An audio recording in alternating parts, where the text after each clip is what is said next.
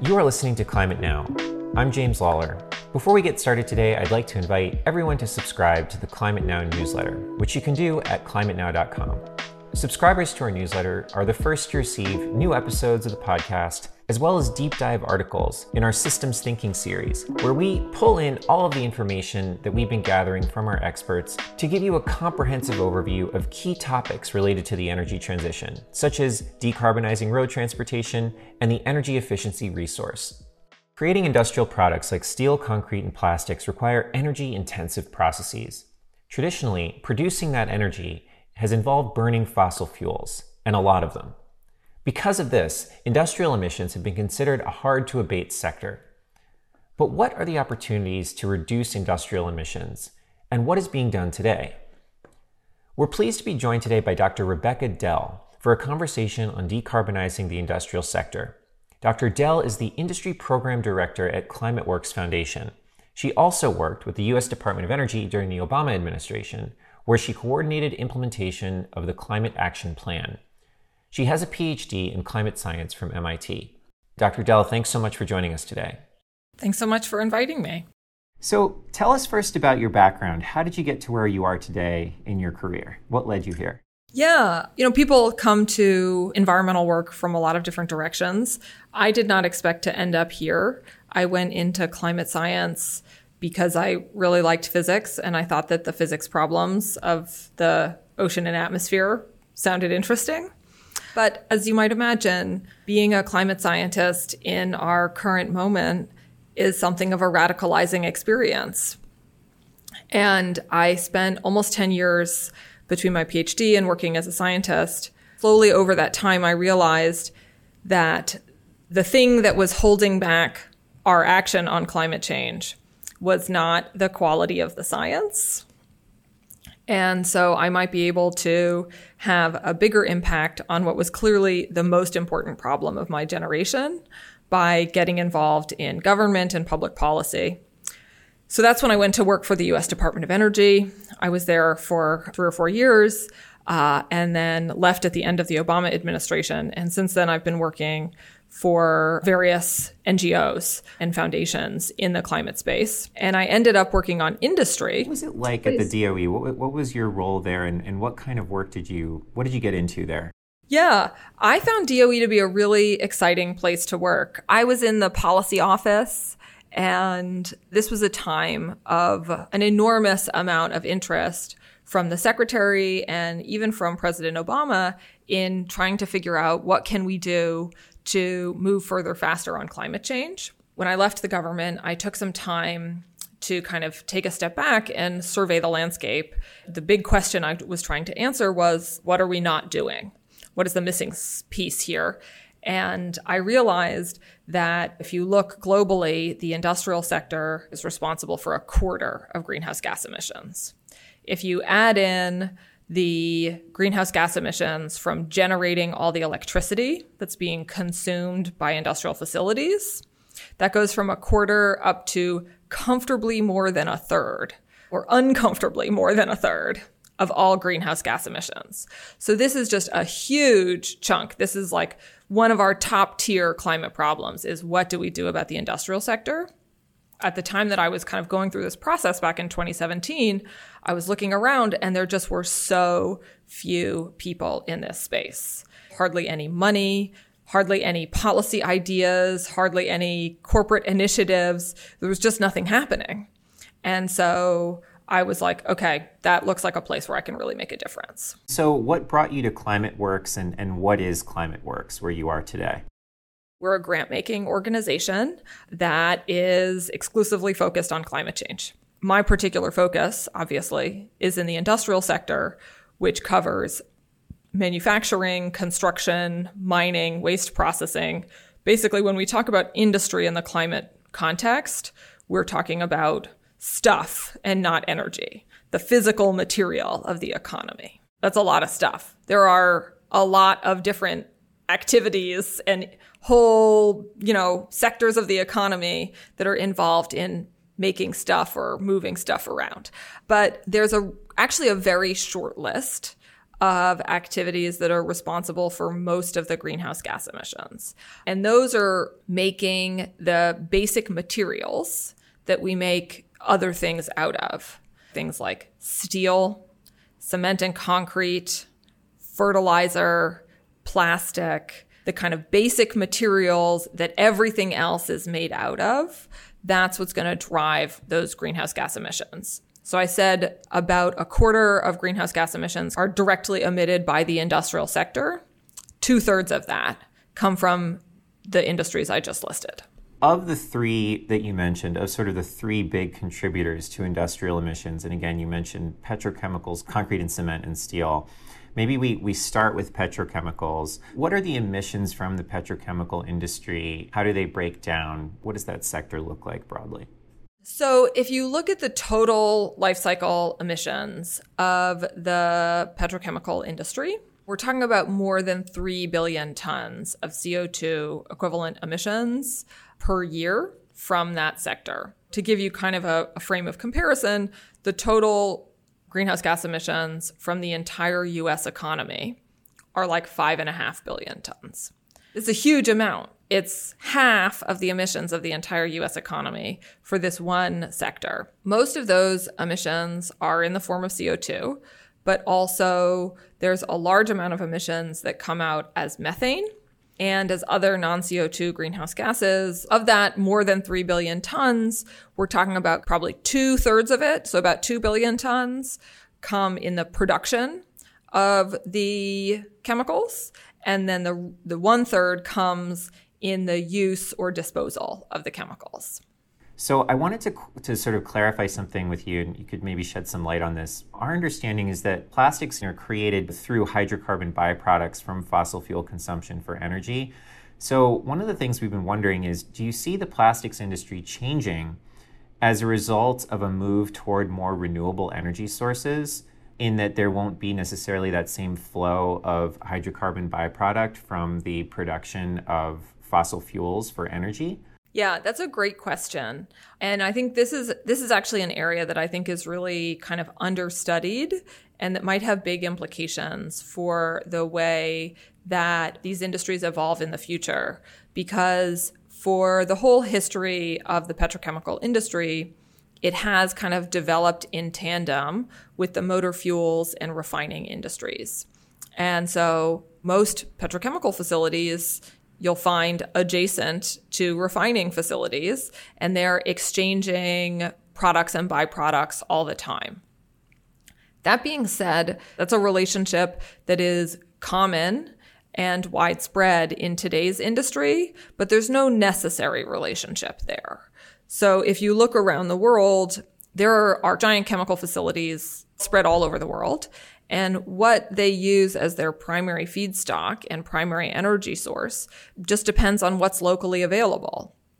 So in the United States, our chemical industry is very, very heavily dependent on methane and what are called natural gas liquids. And those are not refining byproducts. Those are things that sort of raw materials directly from the ground into the chemical facility. And we do that because those things are widely and cheaply available in the United States because of our, natural resources and the choices that we've made about drilling for those natural resources. In Europe, they don't have the same natural resources, so their chemical industry is very dependent on refinery byproducts, particularly naphtha. So there's crude oil extracted products, but things that typically come to them after the motor fuels have been taken out.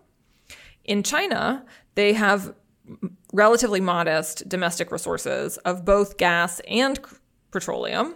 And so they do a lot of their chemical synthesis just starting from coal. They go from coal to chemicals, which is much more greenhouse gas intensive, but that's the natural resource that they have. And so that's the way they prefer to do it. So just because the refineries go away or the demand for motor fuel goes away, we should not expect that the chemical industry will somehow go away. Quite the opposite. To what degree is recycled materials as a feedstock to the petrochemical industry currently developed? The framework that I tend to use to think about this is when we're making petrochemicals, you need two things. You need both energy and you need feedstocks. And because in the feedstock, particularly in the case of plastic, the products themselves are made out of carbon. So you need carbon atoms from somewhere, and that's your feedstock. Today, we use fossil fuels for both the energy and the feedstock. And when we talk about decarbonization, people have a lot of ideas for both clean feedstocks and clean energy. And actually, most of the solutions that you'll find only are trying to solve one of those two problems. It's very unusual to find an approach that's trying to solve both.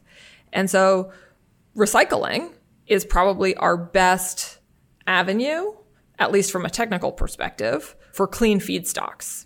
Because you say, okay, we already have this mass of plastic in the world, and that has all the carbon atoms we need, and they're already in a similar chemical form to the outputs that we want because they're already plastic. We should be able to process that relatively easily and cheaply into new chemical products.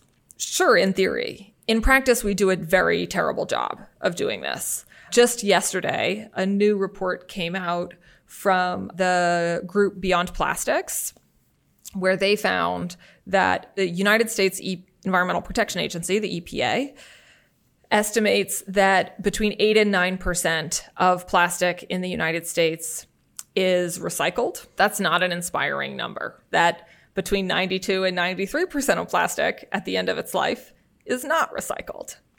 And this report that just came out yesterday found that actually the EPA overestimated because they were using old numbers and old methodologies, and our rate of recycling in the United States is actually going down, not up. So the real number is somewhere between 5 and 6%.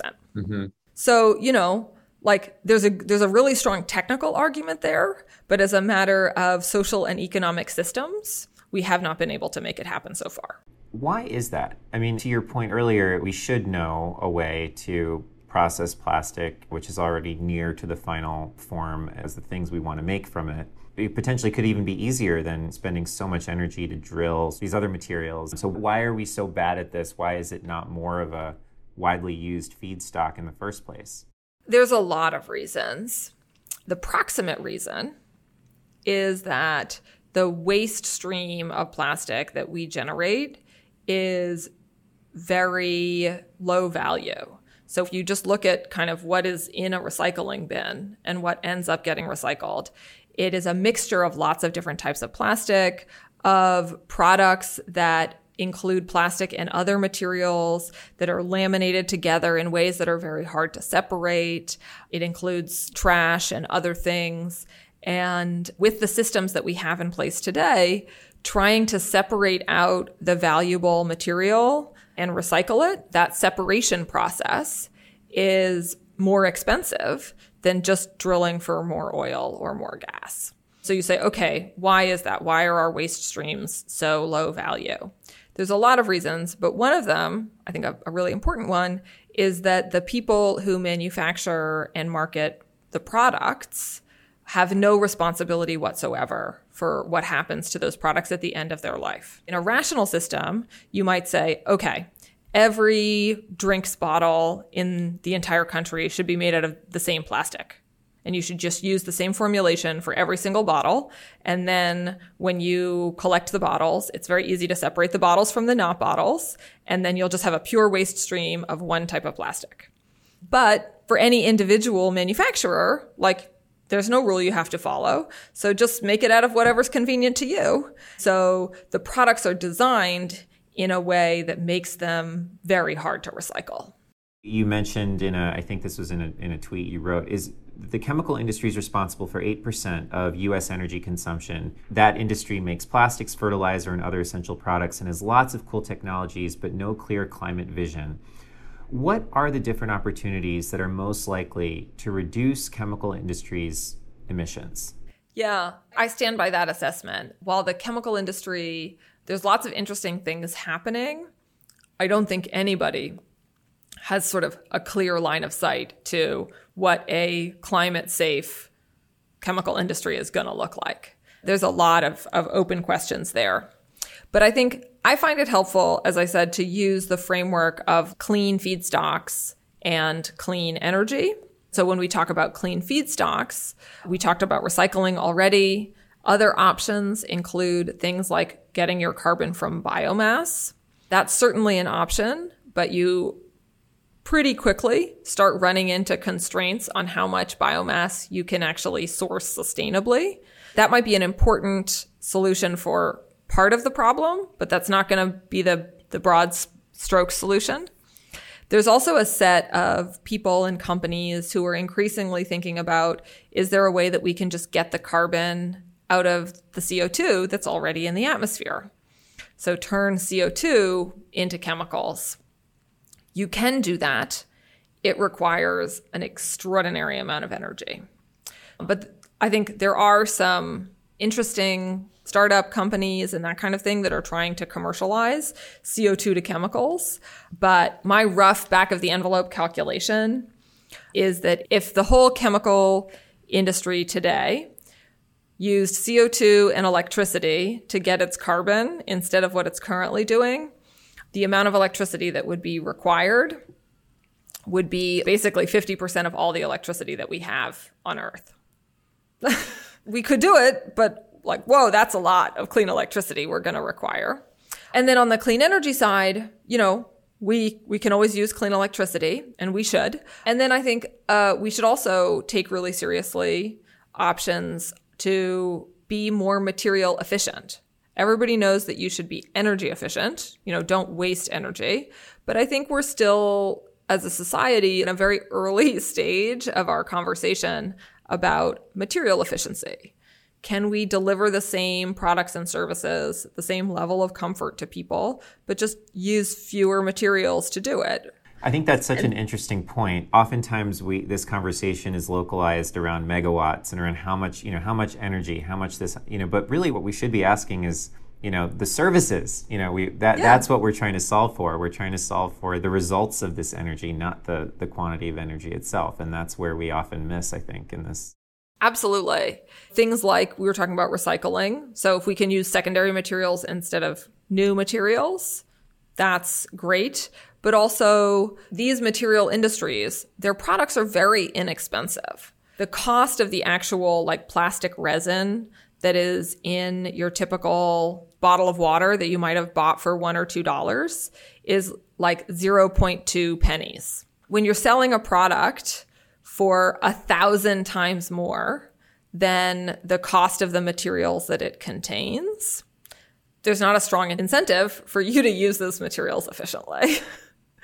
and usually we don't. Really interesting. So I want to move to the second industry that we want to talk about with you, which is the cement and concrete industry. So I wonder if you could first give us an overview. How is concrete produced? What's producing the CO2? What part of the process?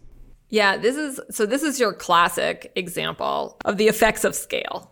Concrete has three main ingredients. It has sand and small rocks, which we call aggregates, water, and cement.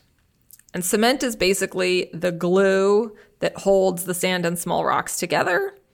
And this gives you a material that has some really very, very convenient properties. Why do we love concrete so much? Because it's a rock that you can pour. We like rocks. They're very strong. They can hold up things. But actually carving rocks is very hard. With concrete, you just pour it and then it turns into a rock. And so it's very, very easy to make it. It's cheap and it's easy to make it in any shape that you want and in any location that you want to move it around. It's so much better than masonry, which is just rocks. So we use it in fantastic quantities. Total global concrete consumption is somewhere between 30 and 35 billion tons per year, which it's an insane number. And basically what that corresponds to is about 10,000 pounds of concrete per human per year for every single human being on the entire planet. It's so much. And the greenhouse gases emissions are really driven by the cement. So it's not that the cement is so greenhouse gas intensive itself, but it's just that we make billions of tons of it. And so We talked about the plastics and chemical industry, the petrochemical industry being responsible for about 3 billion tons of CO2 per year. The cement industry, it's like 4 billion tons. Wow. You mentioned in a recent op-ed for the New York Times that using low CO2 concrete could reduce concrete CO2 emissions by 20% or more. This includes reducing the cement in concrete, replacing it with additives like CO2 or fly ash, which is a byproduct of the fossil fuel combustion process. We've heard of a couple of companies, that sell CO2 to concrete makers. Cemex has created low and net zero carbon concrete and cement by recycling concrete and reforesting quarries and also using alternative additives. There are other companies. Can you talk about sort of what these various companies are doing and pros and cons of their methodologies? Sure. So basically, the main ingredient in traditional cements is something called clinker. And making the clinker is what generates the overwhelming majority of the greenhouse gas emissions. And so in order to get to zero, in order to actually, zero out our emissions from the cement industry, we are going to have to figure out ways to make clinker without emitting greenhouse gases. That's eventually we're going to have to get there. However, before we do that, we have enormous opportunities to make both low clinker cements, so just use other ingredients that have lower greenhouse gas intensity than clinker to make our cement, and then also to make low cement concretes. And those are things that in many cases, there aren't any technical barriers. There are techniques for doing this that have already been used in many applications for decades in different countries around the world. We know that they work, but they're just not widely and certainly not universally adopted. And often you can save money by doing those things because the clinker is not just the most CO2 intensive, it's also the most energy intensive ingredient. You mentioned, for example, fly ash, which is a byproduct of coal combustion, so burning coal. You can blend that into your cement and replace a significant portion of your clinker and reduce CO2 emissions that way. There are other of these types of additives that are widely available. Some of them are industrial byproducts, some of them are natural materials, and some of them are processed materials, but they're materials whose processing doesn't emit the same kind of greenhouse gases. In my opinion, one of the most interesting and exciting opportunities here is LC3, which stands for limestone and calcined clay cement. This is a cement that has only 50% clinker, where traditional cement is 95% clinker. And the other 50% is made up with limestone and calcined clay. So these are other types of rocks that are widely available and that require much less processing than traditional cement, and so emit much less greenhouse gas than traditional cement. And if you blend them together in the right way, you basically get a drop-in substitute for our traditional cement. You can use it in exactly the same way, but since you've reduced the amount of clinker by almost half, you reduce the total greenhouse gas emissions by 30 to 40%. So why is this not more widely used? I mean, the short answer is that there's no incentive in most places. Is it more expensive? Nope, it's not. In most places, it will be cheaper. Isn't that an incentive if it's cheaper? Well, for private construction, for just people building buildings in the United States, the cost of the cement is less than 0.5% of the cost of a construction project on average. And so if somebody comes to you and says, hey, I've got a great idea, I can get your cement bill from 0.4% of your budget down to 0.3% of your budget, you might be like, I think I might get more payback if I focused my attention elsewhere. It's hard to get people to use a material efficiently when it's that cheap. The first customers are in emerging economies where they are building new cement kilns and building new cement facilities. And so, their attitude is like, well, why don't we just start with the cheaper thing? So there are a couple of factories currently under construction, one in Colombia and the other one I think is in India, But I have a lot of optimism that this is something that could be taken up very widely. So what gives you that optimism? I mean, you described a picture that sounded pretty bleak on the face of it, in that we consume and we're using a huge quantity of concrete annually. And the incentive to make any kind of process change, which would reduce the emissions profile of the materials and sort of the process itself, is almost non-existent. Yeah. Well, so I think that the fact that it is available and cheaper, that is helpful. I don't think that's enough to get widespread adoption tomorrow. But I think in order, with LC3 or with any of the options that we have, moving further faster is going to require policy and market interventions.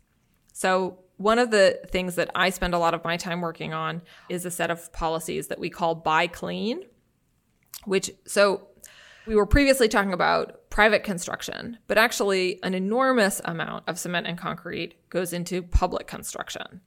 In the United States, it's almost half of all cement goes into construction projects that are paid for with taxpayer dollars. So one really great way for us to get started in moving down the emissions curve here is for the government to say, if you want us to buy your cement, it has to be produced in a responsible way. Are there any other opportunities to reduce emissions from the concrete industry? The big one also is, again, material efficiency. We are just astonishingly wasteful in the way that we use cement and concrete. And this is not something that is somehow specific to high-income countries. We think that actually the use efficiency of cement is probably lower in low-income countries than it is in high-income countries. What does a more efficient use of concrete look like? So, people have done studies where they look at buildings and infrastructure and things like that, and they say how much concrete would be required to comply, like how much structural material do you need to make sure that not just will the structure stand up, but you have all of the appropriate safety margins and you are fully in compliance with all of the appropriate building codes. How much do you actually need in terms of structural material? And they frequently find that there's between 50 and 100% more structural material than is required to comply with our extremely safety protective building codes. They just use twice as much concrete as they need. Why is that? It all goes back to how cheap concrete is. So, for example, let's say you have a certain size that you need for the foundation of a structural pillar in a building. And so the engineer for the building will specify this is how big the foundation needs to be. Then the contractor shows up and the contractor has the option of digging a very precise hole that's exactly to the specifications of the engineer and probably building a mold that would go down into that hole that you would pour the concrete into to get exactly the thing. Or option B, the contractor can just dig a big hole that is bigger than what the engineer specified and just fill the whole hole with concrete. Option B requires a lot less labor, but a lot more concrete. But labor is more expensive than concrete, so they often go with option B. And so, in my opinion at least, we are going to have much more targeted requirements in addition to carbon pricing if we decide to do that. Interesting. And you're developing policy recommendations now on what that targeted price structure would look like? So we already talked about one example, which is Buy Clean regulations. And so that's a situation where it's not really a price mechanism. What's happening is that the biggest customer, the government, is saying, we simply won't buy your product unless you meet our standards. And it has nothing to do with the price. It's just, you're just not eligible unless you meet the standards. And where are you with the development of that? We have several U.S. states have adopted Buy Clean laws. This is our first year with compliance obligations in California, which is the first state to have this law. That will start this summer. And then President Biden also instructed the federal government to start developing these policies back in December. And part of the federal government, what's called the General Services Administration, so this is the part of the federal government that is responsible for overseeing the federal real estate portfolio, so all the buildings that the federal government owns, which is that's a lot of buildings. So they have just recently announced their first proposed standards for low GHG building materials for federal buildings. That's great. So I'd love to hit our last sector here, which is steel. Steel emits the most greenhouse gases of the industrial sector. Why is that? I mean, it has a great combination of high CO2 intensity and high volume of production. So, it's you're multiplying two large numbers together.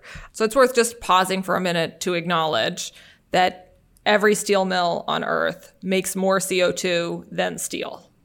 In terms of the total mass of its products, it's a CO2 facility that also makes steel. That's an incredible frame. When we make aluminum, that number is not 2 tons of CO2 per ton of steel. It's 18 tons of CO2 per ton of aluminum.